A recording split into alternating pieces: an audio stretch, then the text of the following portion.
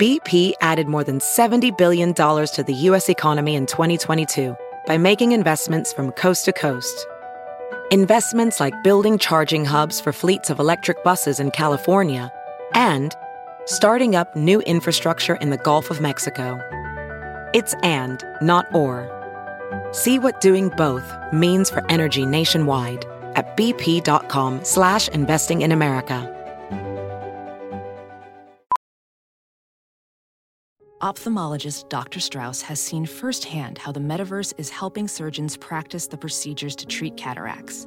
Cataracts are the primary cause of avoidable blindness. He works with a virtual reality training platform developed by Fundamental VR and Orbis International to help surgeons develop the muscle memory they need.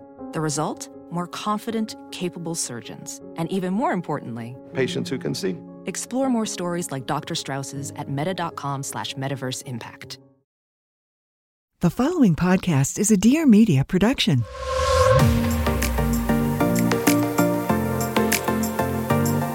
Hey guys, it's Jordan Younger, your host of the Balanced Blonde Soul on Fire podcast. Here we go deep on all things astrology, awakening, wellness, motherhood, channeling, aliens, and so much more. We have deep conversations, we go to other realms. It's a lot of fun, so stick around, let's dive on in. I cannot wait to connect.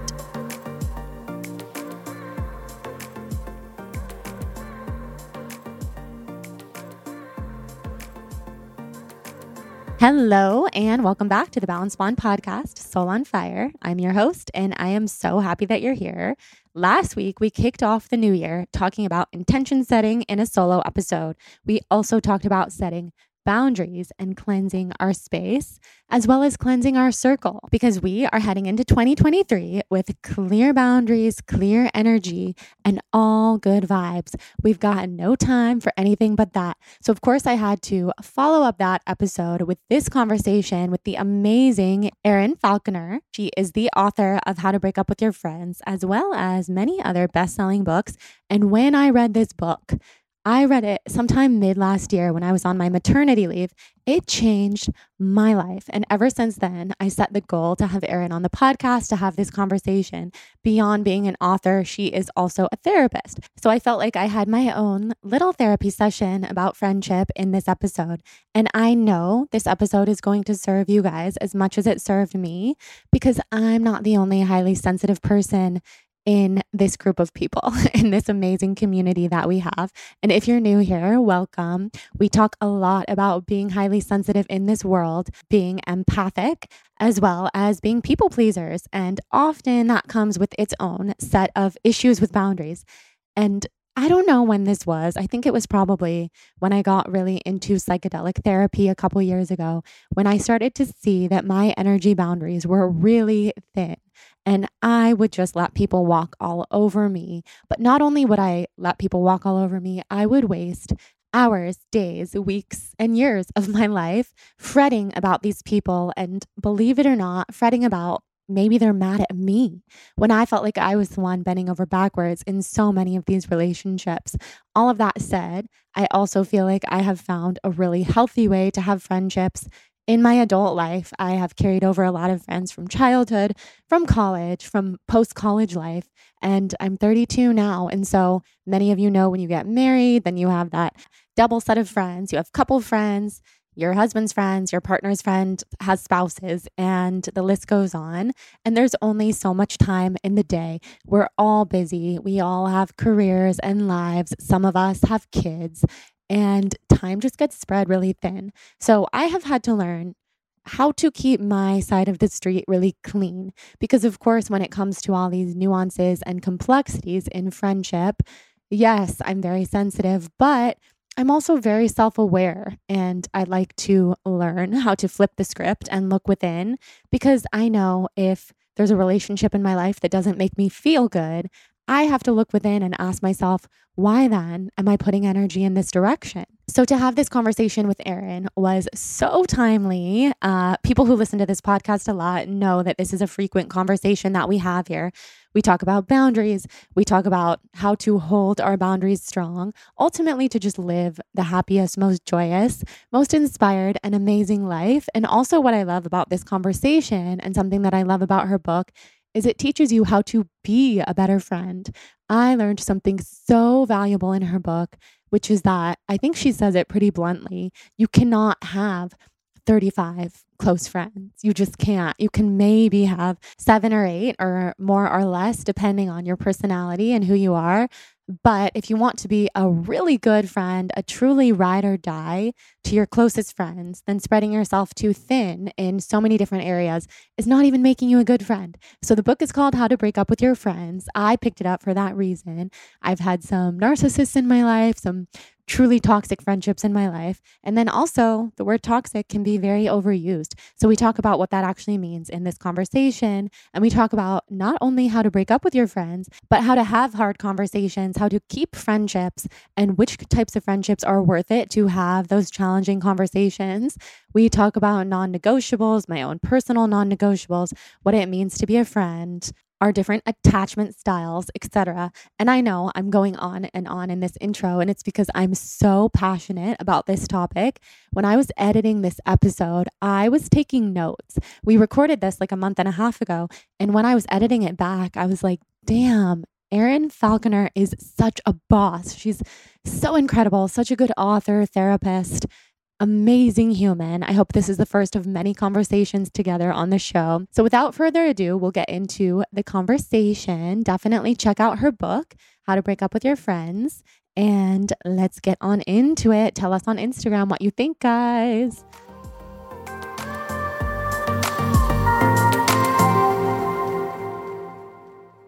The topic of this podcast has been so needed in my life for so long. And you're also a therapist. So you're an author, a therapist. And I think I'm just going to have an unofficial session with you today that also is going to help the listeners. Perfect. First, let's just talk about your book. Okay. You wrote the book, How to Break Up with Your Friends. Yep.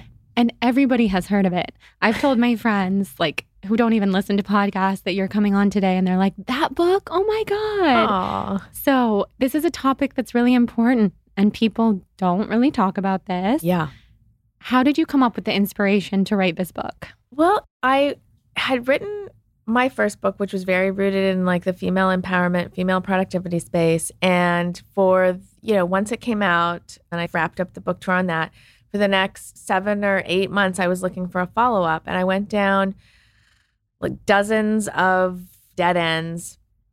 And I really wasn't like locking on to anything that interested me. And one day, early morning at like 6 a.m., kind of half awake, half asleep, this phrase, how to break up with your friends, just kind of popped into my head. And I sort of was like, what? I tried to go back to sleep, couldn't really. And over the course of the next couple days, this idea just kept kind of resurfacing. And I was like, what is this about?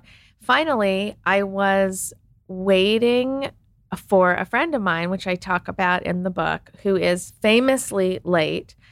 And I was sitting there really, really frustrated and irritated, kind of looking at my watch, being like, ah.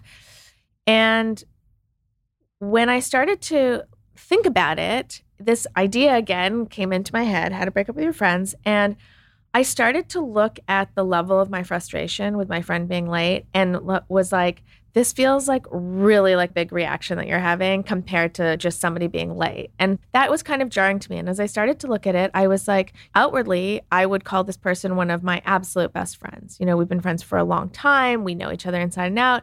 But when I started to look at the way I was feeling and the relationship, I was like, wow, there is a lot of frustration here.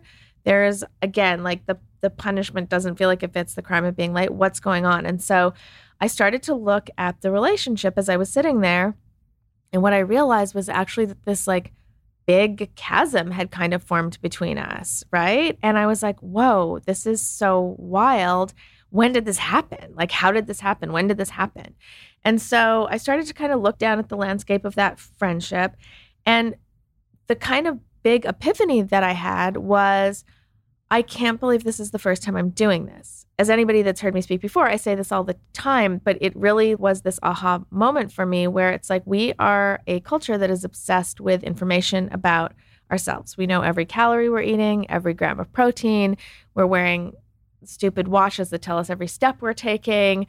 Marie Kondo has us holding up chairs and sweaters and saying, do they bring joy? And yet the people in our lives, especially in this category, this friendship category, we really have no process for auditing and really getting clear. Like once they're in our lives, they're just kind of like, well, they're here. They're my friend now.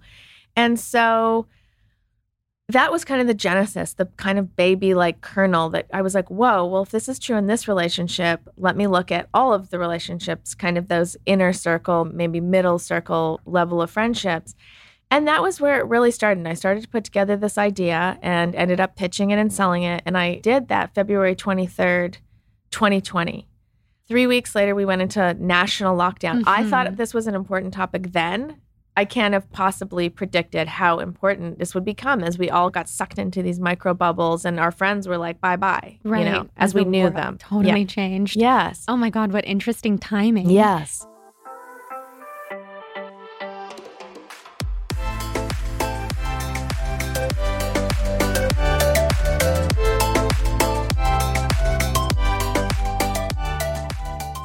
Our next partner is Athletic Greens. I take AG1 by Athletic Greens literally every day. I gave it a try because I was a new mom and I really needed some increased energy. And I also needed a boost in my immune system. There's so much stuff going around right now. I know my family have not been the only people who've been struggling this whole winter season. So AG1 gives me such a boost. I like to take it before I make my morning coffee, and it makes me feel ready to take on the day. It also tastes really good. So I've had this in my routine for about a year, and why change a good thing that you trust? I mean, it's part of my routine. I'm really into routine this year. And like I said, it tastes amazing, kind of tropical. I heard about AG1 from a lot of friends in the podcast and wellness space and decided I got to give this thing a try. It has also really improved my gut health, digestion, something that is very important for me. It's made with 75 super high quality vitamins, minerals, and whole food sourced ingredients that deliver benefits like mood, immune system, and sleep support, sustained energy, and so much more.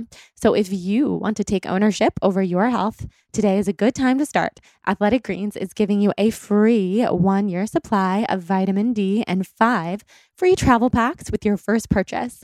Go to athleticgreens.com/blonde. That is athleticgreens.com/blonde. Check it out. Let me know what you think. Hi, I'm Caroline Stanbury, and I am divorced, not dead. Fresh off the back of my divorce, I'm bringing real stories, real life, real talk on all things that aren't said. Why do we put so much pressure on ourselves for the happily ever after? Does our love story really have to be one great lengthy novel, or can we be happy with a book of short but exciting love stories? I guess we'll find out on Divorced Not Dead, and lucky me, you'll be joining me for the journey, so buckle up.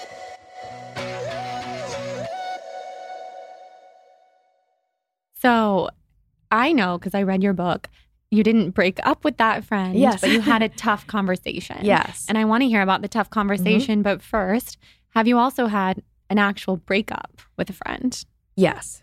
And what was that like? Not good. Well, the truth of the matter is I had a couple of breakups pre this book that were really messy and probably disproportionately not emotional, but like more reactive than proactive, right? And so when you're reacting, you're losing, right? You're coming from the place of the passive as opposed to the intentional. And so that was one of the big also like ideas that I wanted to get in the book, right? Is getting out in front of these relationships, being intentional with them, not just allowing them to happen to you and then you react accordingly, right? Which is what I was seeing a lot in my life and also a lot around me.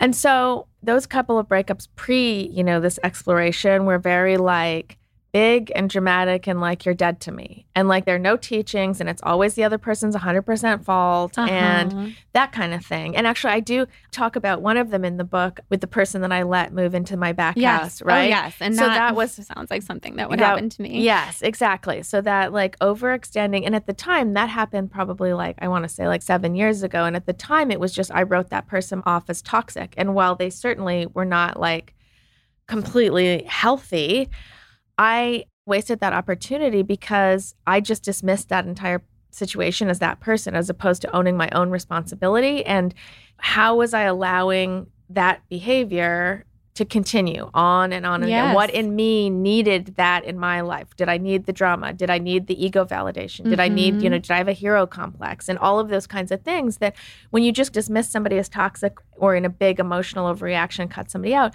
you miss the nuance of the situation and the chance to like understand yourself more deeply and then take those learnings into future relationships. Post book, I did have a breakup, but far less dramatic and less about you did something or I did something that didn't work. Just this isn't working. I don't have the bandwidth and you don't have the bandwidth, I don't think, to take this forward. And one of the big things that I learned in the process of writing this book is you can have a totally amazing, healthy, functional friendship that gives at a certain space and place and time. And then as you evolve, if you're remotely interested in self-growth, right? Cut to 5 years or 10 years, you are probably going to be in a different place, right? And so might the other person that you're in a relationship with, and you might not be in the same place. And it's not that one's in a better or a worse, it's just different. And so if you keep dragging that relationship along with you, despite being in a different space, instead of the defining moment of that relationship and the memory of that relationship being really formidable and giving you joy and being a part of like your overall growth process, now what it's become is a drag. You feel guilt-ridden or irritated by it. And that becomes the defining kind of memory of that relationship. So again, so that was a situation where I had just assessed that like the other person was like still wanting to be engaged and interacting despite us going in different directions. And I was like, this isn't fair to the relationship. And I'm doing a disservice to the relationship and to you. And so we had a conversation, and that was a challenging conversation, but I feel so much better about it. And I honestly believe that she does too. Well, it's kind to have those conversations instead of just ghosting out of someone's life. Absolutely. But I think those conversations are very brave because you have to sit down and like you would in a romantic relationship, say it's not working for this reason, it's not working for that reason. Right. And even for those of us who know that we feel that way on the inside, I think it's incredibly challenging to say that to someone. Absolutely. And to close the door. Totally. I'm a very like door open kind of person. Even with my exes, my high school boyfriends, like we are all friends because I don't close doors. And obviously that's something within me. It's not about other people. It's a pattern, one of many that I've become aware of. But yeah, I think what I wanted to ask about that is what do you think of also recategorizing people? Because this is what my husband tries to get me to do. I am very sensitive. And as we go on in this episode, I'll tell you more about my history with friends and things because I think it plays into this conversation very much. But my husband is always trying to tell me that person is recategorized now. That is not your best friend anymore. And that's okay. And there's all these categories and you don't really call them that, but you do write about them in your book. So for those of us who are really struggling to recategorize people, maybe not cut them out, maybe because of mutual friends, history, how do you go about that without just being hurt and being sad? So as you know, the book is called How to Break Up with Your Friends. There's only one chapter on how to break up with your friends. It's a good one, but there are 9 chapters on the importance of friendship psychologically, emotionally, physiologically, and then how to do those friendships a whole lot better. And so the idea that you should go through your contact list with a machete and just cutting people out is not what this book is about. It is about really profoundly understanding who you are, what your needs are, then being able to communicate and take those out into your existing friendships, see where the holes are, see what's not working, and start to make some changes. And one of the more common changes that I talk about in the book is this idea of your husband or you are saying recategorize. I'm saying just consciously decide where to put energy, right? And just the reshuffling of that understanding, like my energy is not equal among all these people. Here is my best friend. Here is my ride or die. Here is somebody that really, here is a relationship that really services me in this way. And and by the way, every time I'm saying me, I'm meaning reciprocally. You have to be able to show up in at least equal measure, right? So sometimes somebody that was like in your life, you're on the phone with them 3 times a week and you're seeing them, once every other couple of weeks. Now you have a baby. they don't, you're in very different phases, or vice versa. And all of a sudden, there's just not the bandwidth or the energy or the need for that relationship at that cadence, right? That doesn't mean you cut that person out, but you want to really be conscious about, okay, I need to scale back how much time and energy I'm going to put into this. And sometimes just the awareness piece of that is enough to shift the energy. Sometimes it's a conversation, but it's the way you position the conversation. It's not like, I'm going to be needing to spend less time with you. It's like, this is where I'm at, and it is out of respect for this relationship. I just want to have an open communication about that. So it's not hurtful.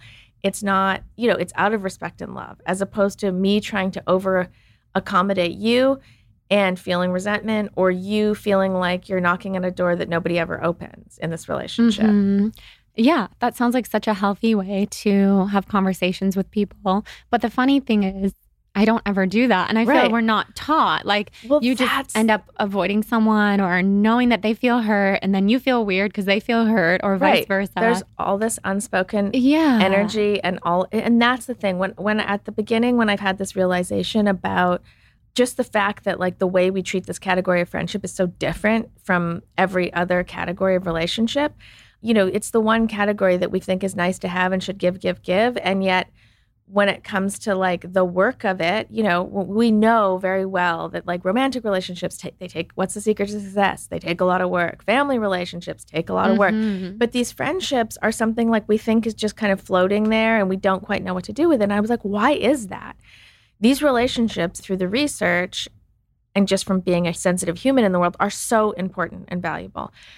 So why don't we pay them the same kind of energy or effort that we do these other relationships? And for me, what I came to as a therapist, in traditional kind of therapy, you have individual therapy, couples therapy, family therapy, but you don't have friendship therapy.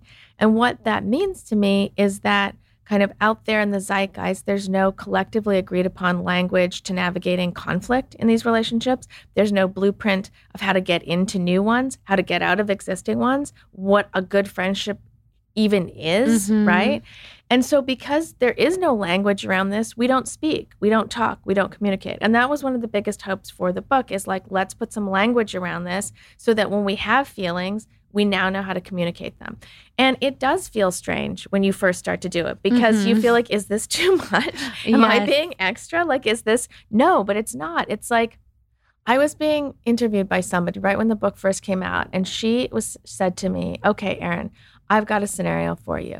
I have a really good friend, and literally the last 10 times we've made plans, concrete plans, date, place, time, the night before or the morning of, I've gotten a text canceling. And she goes, look, and she holds out her phone. She goes, look, she scrolls down. You can see it, black and white, And she goes, what do I do with this friendship? And I said, listen, I've got news for you. You're not in a friendship with this person. You're in some kind of weird relationship, but this person has not committed to this friendship. I said, let me put it another way. If you were starting to date somebody and this was the pattern, she said, well, I mean, after the second time they canceled, they'd be done. And I said, exactly. And that is probably the most common, that's the way we react, right? That's a common kind of benchmark. Like if you get a couple of times the person's just seems not interested, okay, next, right? Yeah. But I said, how long were you going to keep this going? Like 15 times? If it 20 were me, times? forever. That's what I mean. Well, not that I want to be that way, but no, yes, but like it's just totally because we don't even know, like, is this I guess I'll just keep trying. And it's like, but in a romantic, this is so carved out because we're talking about it all the time. We're talking about it with our friends. We're talking about it with whoever we're dating. We're talking about it with our family. And so it's just, it doesn't feel weird to start carving out these boundaries because we're already in conversation around them, but we're not having these conversations with friendship, which for me, we're leaving so much on the table with these relationships, right? So we've got to start talking about it, and it feels weird at the beginning, but once we start doing it, the goal is that we are talking about it with the frequency and openness that we are with our romantic relationship expectations. Yeah, no, that sounds amazing. Those are the kind of friendships that I want to have. Yeah. I have 2 or 3 of those friendships where we're so open and without me having a complete panic attack, I can say I was actually very hurt that this happened and know that it's safe. It's like, the friendship's not going to end. Right. It could be a little weird for a little bit, but that's not going to be the end of the world. Right. Where previously that would have been the end of my world. Totally. Because these are patterns. And of course, you're a therapist. This all goes back to childhood. Absolutely. And I can see all of my childhood roots, all the patternings. Right. And so to get into my history of friendships a little bit, I've always been someone who's had a lot of friends, and I've always been praised for having a lot of friends. Right. Yeah. And I say this, when I was a kid, the thing my parents would always say is, you're everybody's best friend. Right. And everybody loves Jordan, and Jordan's nice to everybody, and you're everyone's best friend. And that became ingrained in my mind. Yeah. And so it was like 30 friends, 30 best friends. But then I would throw that word around, and I learned something really valuable in your book, which is that friend, let alone best friend, are not words that should be thrown around. Right. It devalues the word. And also, you don't really have space, especially as a mother with a big career and married and all this stuff, to have 30 close friends. Right. But that leaves me in an interesting situation because I'm 32 and I have friends from childhood, friends from college, friends from post-college, friends from this industry. Right. And couple friends. My husband has friends. They have wives and husbands and all these things. And I'm sure everybody listening can relate. It's a lot. And also, I also feel very lonely a lot of the time. Like, are a lot of these friendships even real? Are they deep? Are they really just acquaintances? Right. Or I feel really let down by a lot of these friends. Yeah, that's what I hear a lot. Coming out of the pandemic, this kind of started before the pandemic, but really got kind of blown up during this loneliness epidemic. And people, I hear this time and again, I'm so lonely, and I have a lot of people around me, but I still feel lonely. And then that really trips people out. Like, I've got major depression, or blah, blah, blah. And while sometimes that might be true, a lot of times it's not. It's that you're not connecting in the way you need to the right people, right? And it doesn't mean that those 30 people or whatever aren't great people, but are they meeting your needs now? Are they seeing you how you want to be seen now? And without your own kind of self-evaluation, and I want to talk about that for a second, because that's the starting point of any great friendship, is a profound understanding of the self, right? But so you can be in this world where you're like, I've got all these plans. People are asking me to do things. People are calling me on the phone, and I just still feel lonely and depressed. And it's because you can't plug in and connect in the way you need to. So that's where this is like a big moment where you're like, I got to sit down and just start at the basics. Who's in my life and how do I feel about that? But before you do that, you have to be able to answer 4 fundamental questions about yourself. And that is, who am I? Where am I? How did I get here? And where do I want to go? And until you have the answers to those questions, and that's not something you scribble down on a piece of paper. I mean, you got to sit with those for a couple of weeks, right?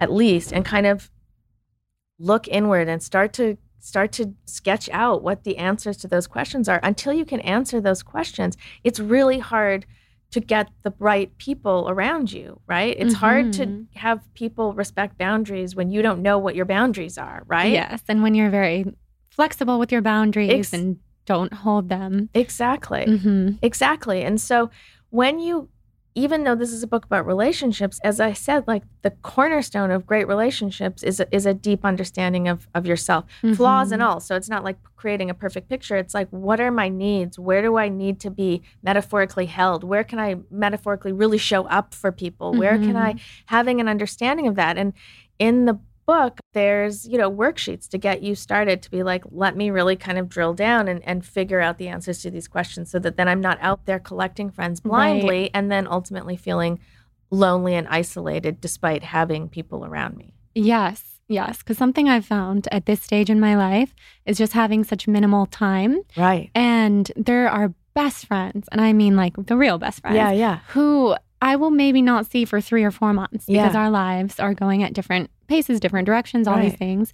we talk a lot, we touch base, we know we're there for each other. And then there are like surface level acquaintances who I see often because they're reaching out all the time. And I'm like, oh, I have trouble saying no, first of all. Yeah, that's the thing. You're not making a choice. You're letting those relationships happen to you as opposed to you happening to those relationships. Yeah, I want to start making more of a choice and being more empowered. Yeah. Last night, I saw two of my best oldest friends for the first time in a long time. And I can take a look at my life, my schedule, and where I am in my life and see that I've been kind of floundering in the wind because I'm overwhelmed. I'm a new mom. Yeah. Some people are more the type to reach out and make plans. Some people are more the type to receive plans, and I'm somewhere in the middle. Right. And now I know, like, no, I'm going to reach out more.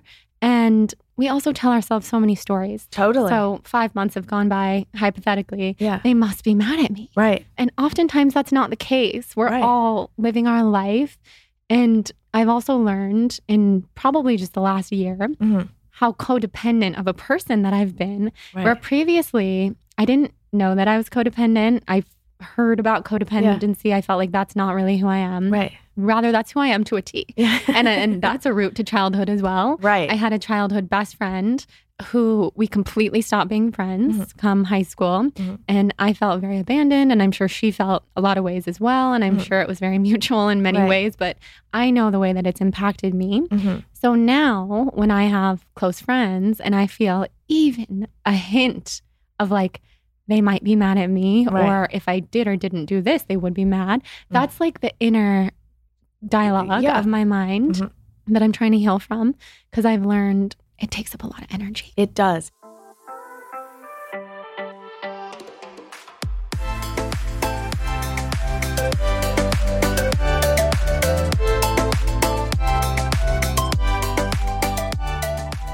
Okay, so something I've been talking a lot about lately is my meditation and mindfulness practice. Open is a mindfulness app built to transform your life. I'm obsessed with it. I've been using it every day this month as part of their January challenge. So what you can expect from Open is to experience the power of combining breathwork, meditation, sound, and movement to strengthen your mind-body connection. Pretty much all of my favorite things. You can practice digitally on their app and website or in person at their studio in Venice if you are LA local like me. I have been doing their breathwork and meditation challenge, and you guys can join me. It's not too late. You can get free, unlimited digital access to Open January 1st to the 31st. So again, you can join now. If you complete 31 practices in 31 days, any digital class on the app or website, then you are entered to win an Open in-person retreat. It's also awesome because you'll receive the benefits, of course, of meditation and breathwork, which can relieve stress, increase focus, uplift your mood, boost your energy. And it's fun because we can do it together as a community. You can track your progress and build daily habits. And this is what we love. We just want to go into 2023 feeling amazing. And I know I'm not the only one who is ready to change my life for the better. So join me in the challenge this January. Find the link in the show notes to practice for free. It is withopen.com/balancedblonde. And again, head to the show notes for that link and enjoy. I cannot wait to see what you think of it. And also the teachers are amazing. That is withopen.com/balancedblonde. Guys, I am thrilled to be talking about Thrive Market. They are my go-to for all of my grocery and household essentials, and also the convenience of getting it all quickly shipped to my doorstep. Because let's be real, I'm a mom. I have a lot going on. I don't always make it to the grocery store, but I do always need to have a fully stocked kitchen and pantry. My family is hungry. We need all the things. They have so many of my favorite brands, from Primal Kitchen to Simple Mills, Bob's Red Mill, Artisana. They have my favorite Eat Bonza chickpea pasta. They just have everything that you could need. And also, it's very affordable. So you can save money on every single order with Thrive Market. On average, I save over 30% each time. On my last order, I saved over $15, which is massive savings. On top of that, they have a deals page that changes every day that gives you cash back on so many brands. And they also have a price match guarantee. Not only does Thrive Market save me money, but they also save me time. I love the filters on their website and their app. They have over 70 different filters. So for people like me who are looking for vegan and gluten-free and non-toxic stuff, you can curate your own shopping experience with the click of a button. When you join Thrive Market, you're also helping a family in need with their 1-for-1 membership matching program. You join and they give. Join Thrive Market today and get 30% off your first order plus a free $60 gift. Go to thrivemarket.com/balancedblonde for 30% off your first order plus a free $60 gift. That is THRIV market.com/balancedblonde, thrivemarket.com/balancedblonde.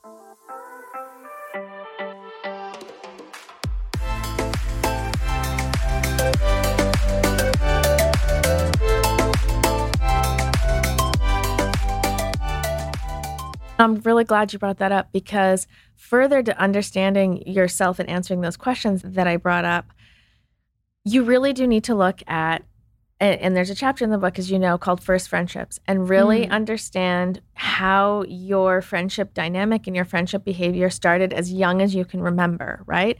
Because there are a lot of traits that you develop, either they're part of you or they're developed situationally, that start to define how you go out and interact with more adult friendships when you're like making choices about friendships, right? As opposed to like, you know, when we're young, you're put on a playground in school and say, well, find somebody to play. It's a very limited self-expression tool, right? It's just like more a function of like proximity. And then, of course, as you get older, you start to be able to make choices about who you want to hang out with. And once you get a driver's license and you can actually drive and become mobile, you can go out and expand your kind of world a little bit more with friendships. But when you look back, even beyond first friendships, you know, there's a thing in psychology called attachment styles. You know, I'm sure you're aware of it. And that basically means like when you were brought into the world, for anybody listening who doesn't know, your relationship with your primary caregivers can kind of be categorized with secure attachment or insecure attachment, or basically a non-existent attachment. In other words, one or both of those caregivers are just not present at all, literally, physically. And so that results in, if you have a secure attachment, which means your primary caregivers were always there for you, meeting your basic needs, right? Food, shelter, emotional needs. You're crying, somebody comes to pick you up, that kind of stuff. Often you'll be able to go out into the world and form much tighter and much easier bonds with people, right? You feel secure in your attachment with people. If you have somebody you've been abandoned, really, and those needs have not been met, obviously you can have abandonment anxiety, and you bring that kind of energy. Like there's a fear, and I'm not talking about your prime caregivers, but you had that little experience where the abandonment is real, and you start to take that into your future relationships, your current relationships, right? Like if somebody's mad, they're going to leave me. So I need to fix that, right? So you really want to look at that, and you want to look at the landscape. And also, how did the prime people in your lives do friendship, right? So I had a mom and dad who were super social, and, you know, we were having dinner parties and like just very, very social. They had a tight group of friends that they were always interacting with. And so I was like, that's the way you do friendship. And, you know, I co-founded a company with Jerry called Leaf, which is all about entertaining and socializing. And my whole life, I was like, throwing dinner parties and doing all the things. And then one day I had a meltdown at Whole Foods where I was literally like, what am I doing here? It was like Friday, and I was throwing this dinner party, and I was like crying in the aisles and so stressed out. And I was like, what am I doing? I'm so unhappy doing this stuff. And that's when it's the first time I realized, wait, I am actually really introverted. I am not somebody that should be throwing parties. That is just what was modeled for me. That was like what friendship was. And so I never thought to check that, right? It's just, that's the way I saw my parents. And that's a great way to be. But I realized that's not how I am. I'm much more fine to not be the hostess with the mostest. Yes. And so like those learnings, again, that self-audit is so important for then going out and communicating needs and knowing exactly what you want and need in these relationships? Yes, I can relate in so many ways.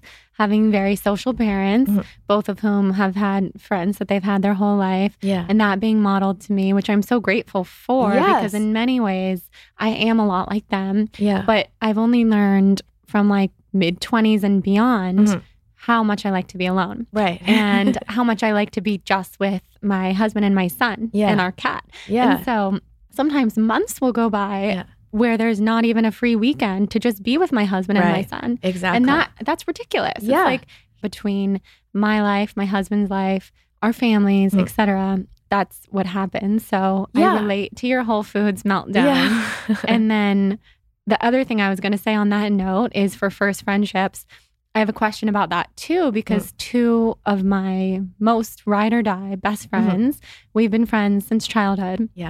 Incredible friends, incredible people. Our dynamic is just so safe, so wonderful, just everything. And they set the bar so high for me that I actually have found myself ever since kind of getting a lot of disappointed in a lot of friends because I'm like, wait, not like Katie and Danielle. Why? Yes. And that's the thing. It's a really important distinction to make. Not everybody. In fact, in my opinion, nobody can be everything to you. Only you can be everything to you, right? And so with some luck, we have a couple of people that are close to that. They're fulfilling many needs. They understand you at a deep and profound level. But it's not fair and not even possible to put that level of expectation on everybody. But we do it often, right? It's a kind of like they're the benchmark and everybody else is falling short. But that's a good example of leaving kind of friendship energy or friendship benefit on the table, in the sense that if we categorize, you think everybody has to be at this level, well, surely 80% of the people in your life are failing, right? And you're feeling conflicted about that and frustrated about that. What is really important to do when you're getting clear on who is currently in your life is what is that relationship's specific value proposition? In other words, you don't need everybody to be the person you call at 3 a.m, or the person that gives you good business or relationship advice, or the person that makes you laugh, or the person that they just need to do one or two things. The relationship needs to do one or two things really well. And so when you start to get clear on what that value proposition is, as opposed to everybody needs to show up 100,000% all the time, like Katie and Danielle. Oh, good job. Right? Yes, Katie and Danielle. Then all of a sudden you can really be focused on the meat or the juice of what is golden about that relationship, right? And then you're not disappointed. You're actually excited about what that offering is because you're looking at it in a really clear and concise way. Now, you need to make sure that what you're bringing to the relationship makes sense for that, right? Like you've also got to understand it's the dynamic between two people. And so how that kind of like little magic, right? And each time it has to really connect in that way. But when it does, if it's in a specific way, that's great. And then the Katie and Danielles are the kind of, they fulfill that all-inclusive friend category. But you've got space for like 6 or 8 people that are just meeting relationships that are just meeting different needs in you. Yes. Do you know the therapist Esther Perel? So she does a lot of couples work, right? And she has been saying, probably longer than I've been hearing it, but at least for the last 6 or 8 months, she's talking about the pressure on romantic couples, like modern romantic couples. Now, like the ideal is that person, your partner, is your everything, right? And so like you're talking thoroughly about work, you know each other's friends, you have, you're totally co-parenting, you're not just talking about workouts, you're working out together. And that puts so much stress on that relationship, right? Because again, nobody can be your everything except for you, right? So having these other friendships really carved out for what each relationship is bringing to you can also help offload in the romantic department when you're like, I don't need this person to be my romantic partner to be everything. They need to be a lot of things, but I can get X, Y, and Z from this relationship and this relationship and this relationship in the friend zone, right? And so it's really important to be hyper aware of the dynamic of each of these relationships. My husband would definitely agree with that. As when I'm really having a meltdown or having a rough time, he's like, you need to go out with your friends. Yes. And I love that he does that because he recognizes that a lot of my girlfriends can give me something that he can't, which is totally fine. Yes. And he gives me a lot because we do have that kind of best friend energy too. Yeah. We were friends before we were dating. So he was one of the friends in the close circle. But anyway, there are many things that he can't give me in terms of like just understanding on a very feminine level certain things. But going back to another thing that you were saying, which was that it's also how we show up in the friendship, of course. Yeah. I've found myself as a pattern showing up for people who are not showing up for me in a very like, I feel like I have to kind of way. Right. And sometimes the worse they are to me, the greater I am to them. Right. And I mean, that's a pattern. I would say I'm doing a lot better with that recently. Right. Because I just recognize so deeply what a mismatch of energy that is. Right. But I think there's a lot of people listening who can probably relate. Yeah. And what do we do about that? Well, again, the first thing is the awareness piece, just getting clear that you're doing that. So how are you behaving in relationships? How are you showing up in relationships? Noticing your patterns. You've obviously done that work, but surprising to find that a lot of people, most people aren't. They're just dialing these things in, falling in on habits, but they're not even aware of what those habits are. So it's really imperative to get clear on how you're behaving in each relationship, right? And why you're doing that. And so I think understanding the why of it is also very important. Why are you doing it in this specific relationship? And why are you doing it generally, right? And so again, a lot of that why are you generally is going to go back to you, going to go back to where you've come from, what kind of needs that you're trying to fulfill in yourself that are actually even bigger than this one relationship. Really important to get clear on that. And then also what is particularly happening in this relationship that is maybe triggering you to behave that way, right? And it all comes back to what needs are you trying to fulfill in yourself. Are you scared to lose a relationship? What that says about you? Are you, in your case, maybe like an abandonment anxiety, right? Are you concerned with outside optics, like that you're the person that has all these friends and never loses a friend and what that says to the world? So more like the persona-based like living, right? Once you get clear a little bit on the why, it's easier to start making choices around that, right?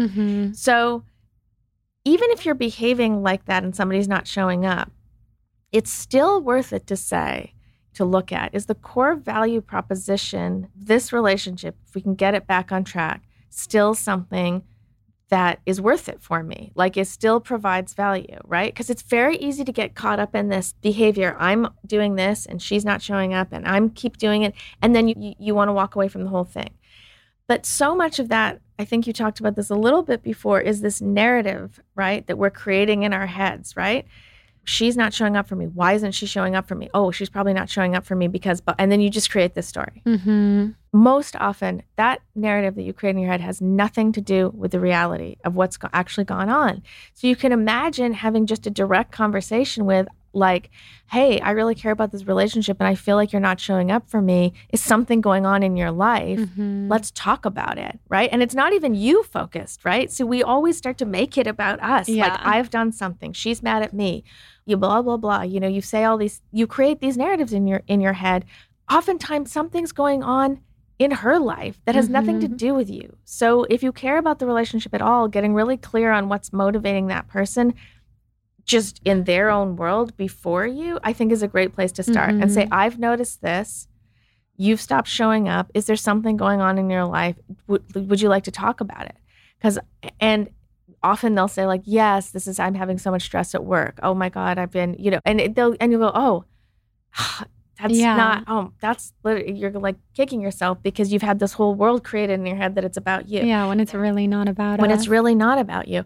Now, on the off chance if they're like, no, I don't know what you're talking about, and kind of like gaslight you, either they're not like paying attention at all, which is a big problem, or they're like, just don't want to deal with it. And what often happens is they make you feel like you're crazy. Like, no, I don't know what you're talking about. No, I totally am. And it's like, right. I have had that happen. Yeah. So then you've got to start to make a choice. And, you say, well, actually, I've really feel like this is just energetically, like I feel like this is happening and I'm not okay with it. I don't have a lot of bandwidth.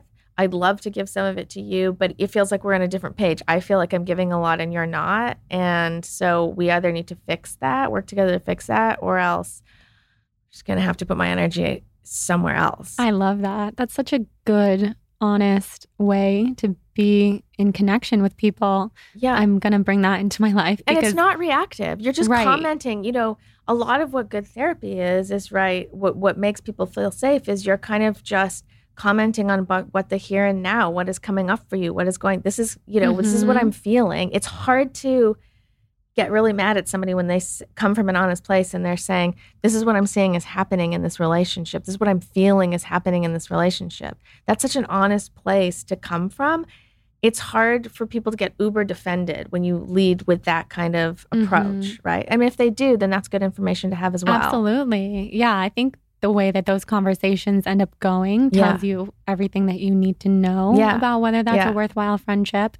And I will say, although for years, for decades, I prided myself on never losing a friend or never cutting someone out, I have probably made the choice in the last many years to cut out like 3 people. Yeah. And each time that has been very rewarding. Yeah. That has felt so right. So yeah, I know a lot of people wrote in and wanted to know, how do you know when someone's truly toxic? Because I think that word is very overused. Yes. And we often don't see our own toxic traits, quote unquote. Exactly. But I have known without a shadow of a doubt when there's a narcissist in my life or when there is I had a friend who was so smothering of my energy that it felt sociopathic. And then that was very obvious to me. That's just not even healthy. Both of those things that you just brought up, both the way you deduced that these people were toxic is the way you felt, right? When you were around them, right?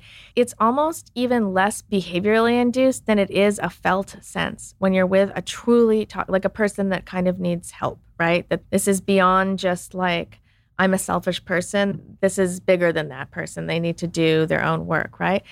The problem is that we have our head in the sand so much and we're so not paying attention that a lot of times it takes us so long to even recognize the feelings within our body, right? And so again, that the idea of really dialing down the level of chaos on a daily basis, like for me, that's meditation. What if it's not what you need? One needs to find their own version of that so that you can really sit with yourself and see what's stirring and percolating. And once you become in tune with, you know, kind of the somatic response of just being calm and not having chaos in your life, all of a sudden these signs and signals, wow, I really feel not like myself, or I feel like in a panic state when I'm with this person. That's the clearest.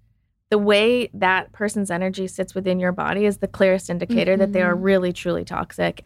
And it's not just we're having problems communicating. There's something I need to excavate from my life, right? And so, again, the answer is always within you. It's imperative and it's kind of incumbent upon us to be able to reduce the level of chaos, to be able to hear those answers because they're right there, right? So true. It's all energy. It's just all energy. The more that we pay attention to our own mind, our own stillness, put ourselves first, we can hear when things are off. Right. It's so true. And then another big sign of when somebody's just really, the relationship is toxic, I guess, opposed to like necessarily the person being toxic in this case, but the relationship is toxic, is whenever you're with that person, you don't feel like yourself, or you're doing things that are not like normally that are aligned with your core values.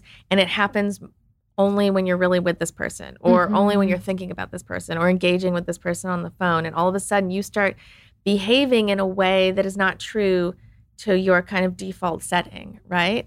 So you want to just be paying attention. Relationships that are entirely rooted in negativity, again, you want to really pay attention to that. And a lot of times negativity feels good if you're complaining and you feel kind of seen and heard of what you're going through, but if that's like the guiding energy, you want to get out of that, right? The default setting, again, should be positivity. Of course, life is like that. So you're going to go through dark phases and they're going to go through dark phases. And that's okay to lean into the kind of grief or agony of that. But that should not be what's driving the relationship.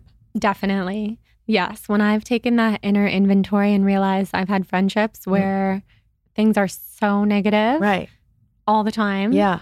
That just feels awful. Right. And I've had other friendships where I'll be with them. Well, this is just one person, actually. Yeah. One person ever who made me feel this way. Yeah. I would have no energy in their presence. It would Right. suck the energy out of my body. And Yeah. I would always be so confused. Like, Right. what's wrong with me? Did I not sleep last night? Wait, what just happened?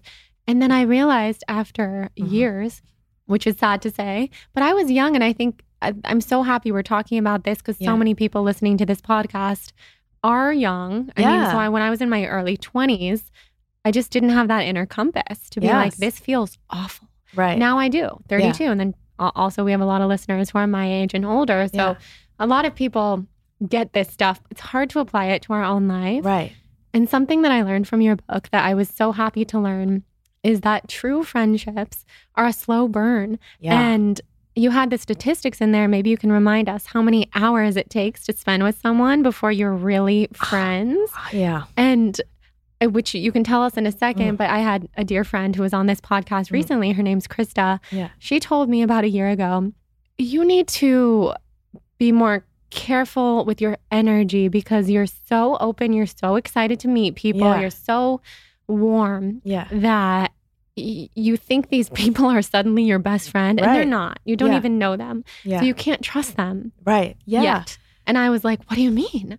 I trust her. No, I got an immediate good vibe from that person. I feel like they're my friend, soulmate. But she was so right. And then in recent months, I've realized, you know what?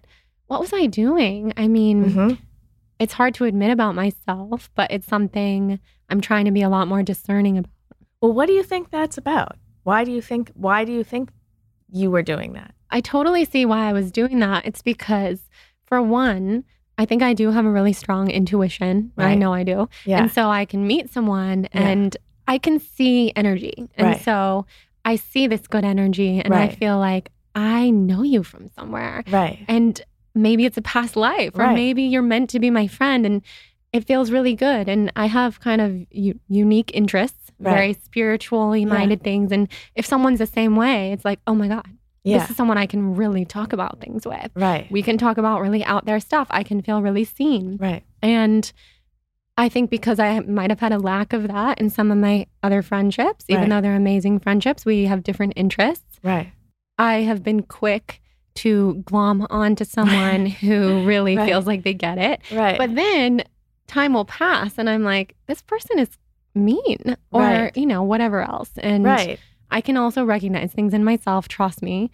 But yeah, I think that's why I was doing it. Yeah. Yeah, that's the thing. So, you know, I forget the exact number, but it's literally hundreds of hours you have to have spent with somebody for them to really understand you at a level that you could call them a true, you know, friend. And when you start to look at the numbers like that, then you started saying basically you have 30 friends, right?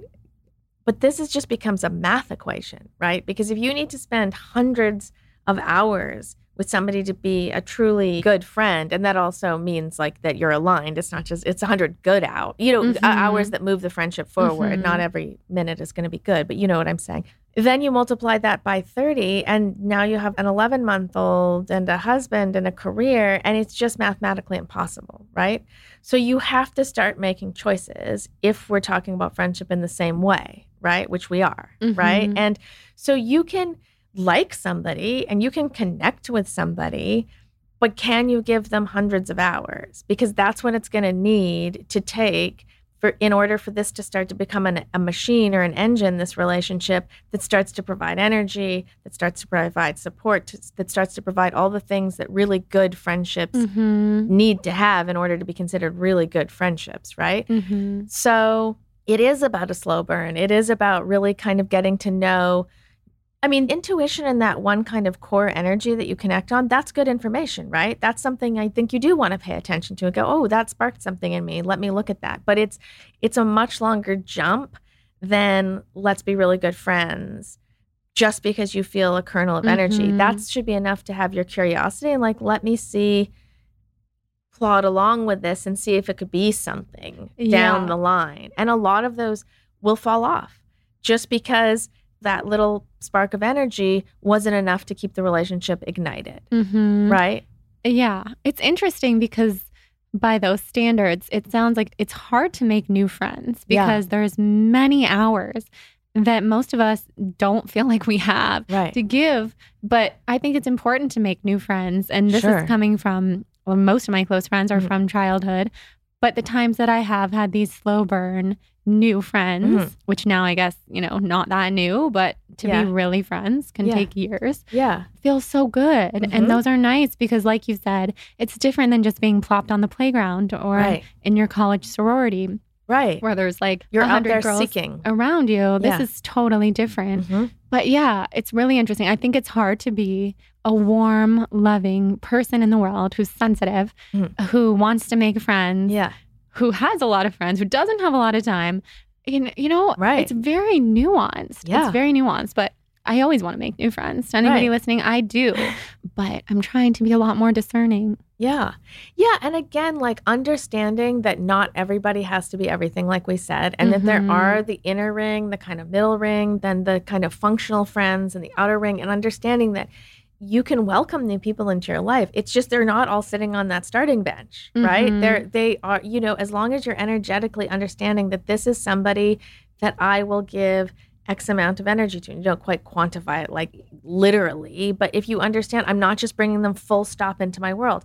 I'm bringing them in, and this is the kind of energy I can dedicate to this. And this is the kind of energy I can dedicate to this kind of person. And just getting really clear on that, just the audit piece and the awareness piece, half of the heavy lifting is done for you. Absolutely. And then it comes to the non-negotiables, which I'm now getting more cutthroat, and I'm proud of myself because my non-negotiables previously, like I said, the friendship standard was high, but I would let people get away with just about anything. Right. Now, so I have an almost 1-year-old. You have a 5-year-old, so you know how this is.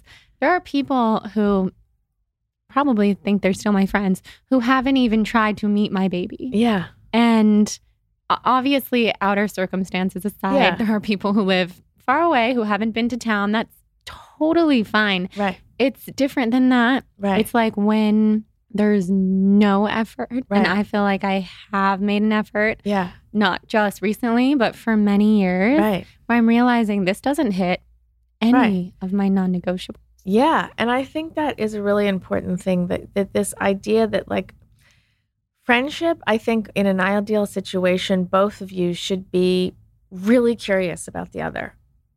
For the most part, right? Curious, what's this person up to? What are they doing? What's motivating them? What's exciting them? And so when you have something that's like fundamental, like a new child, there should be real curiosity about how you're doing to meeting that child. You don't have to be like involved at every level as a friend, but there should be a curiosity factor there that from a place of love, where it's like, I want to, in order to know who you are, they need to know how you are with this child and this child. Yeah. Otherwise, they can't know you fully. And absolutely. And even if they don't have children, it's not like they have to be at every, baby birthday or any of those things. You don't have to suddenly become a baby lover. It's more like, it's a curious about you. Yes. You've been a mom for almost a year. Like, no. And so I totally hear you. I think I have to have some tough conversations, which I typically avoid. Right. But it's coming up as a pattern in my life, and I'm getting better and better at doing it. Yeah. So that's what I got to do. You'll see this a lot at these big kind of life events. So where you're making a big transition, and how people react in your world is a real tell, right? So like getting engaged, getting married, the wedding, having a baby, new career, you have fundamentally shifted, and that bothers a lot of people or doesn't interest a lot of people in your life. Good information, right? So you want to pay attention to these things, and you start to see who shakes out. But a lot of times we don't really do anything. We see this behavior and we're just like, push it down. Yeah, and that can make us sick. Yes, I mean, literally. A whole other topic is that I was very sick for many years with Lyme disease. Right. And just chronically ill, chronically in bed. A lot of people didn't know how to show up. And I could recognize the people who were trying, even if they totally didn't know what I needed. And that was great. Like trying feels so good, especially when it's chronic, because it's like years later. Like it's tough. And then there were people who just showed me their true colors. Right. And did I let that slide? Yes. And so that doesn't feel excuses. good. Yeah, it doesn't feel good in my own heart about myself, really. Yeah. It's like, God, that person showed me who they were. And here I still am crying about it in the bath. Like, we got to take ownership for what we're allowing in our life. Absolutely. We teach people how to treat us. And so that what you tolerate is what you get. Yeah. Oh, it's so wild. Oh my God, I could talk to you forever. Before we finish, I just want to ask you a couple of the rapid fires. Yes. Do you know your sun, rising, and moon signs? No, I just know I'm a Capricorn. Oh, you're such a Capricorn. Yeah. You have total Capricorn energy. When's your birthday? January 8th. Oh, nice. Yeah. I love that. Same as Elvis and David Bowie. Oh, cool. Yeah. Wow. Yeah, your whole book is Capricorn vibes. And what are you? I'm a Libra. Oh, cool. I love Libras. Air sign, yes. So kind of opposites, but in such a good way. My husband's an Aries. What is that? He's a fire sign. Fire sign. Yeah, we love Aries. Yeah. My husband's also a fire sign, but he's a Leo. Oh, cool. Yeah. If you could be in a room with 3 people, who would they be? Oh, let's see. I would say Frank Sinatra, Hillary Clinton, and George Carlin. Amazing list. What is the meaning of life? Relationships and to connect. Totally. What's on the horizon for you? A lot of writing stuff, some book stuff, some script stuff. There's a lot of writing in the near and hopefully distant future. You're such a good writer. Oh, yeah. Final question. I really wanted to ask you this. The friend who you told that she was chronically late and then you guys talked about it and then you remained friends. How does she feel about being such a talked about subject in the book? As a writer who writes about people, I have to know. Yes. It was actually a bit of a sore subject, which I didn't really anticipate. I guess I should have. But I've talked about it so much in podcasts. And for some reason, this is like a lot of times the clip that comes up. So like I'll be grabbing it. And so I've also had a lot of questions from other friends being like, who is that friend? Which friend is that? Da, da, da, da, da, which I never, by the way, ever say. So, and I tell that to my friend, this is like anonymous. But I think it's luckily because we're closer than ever, that I think it can kind of be like but also like a really great affirmation, like, oh wow, this really works. We talked. We're so valuable to each other. So there's been I've been wondering that for a long time because I talk about people anonymously a lot. Yeah. That's what happens when you write and when you have a podcast. Yes. And I do think it has really upset some people. So I try to be extremely anonymous. Yeah. It's not really in my personality to be mysterious, but I try. But yeah, you're a writer and you did such a beautiful job. Everybody's got to read this book, How to Break Up with Your Friends, and you're welcome back anytime. Oh, thank you. I'd love to. Thank you for having me. Thank you so much. Thank you guys so much for listening to the show. I'm so happy that you're here. Come say hi on Instagram at The Balanced Blonde and tell me what your favorite part of this episode was. Subscribe, rate, and review on Apple Podcasts and send me a screenshot of your rating and review for a free Soul on Fire yoga ebook. See you next Wednesday. Love you guys.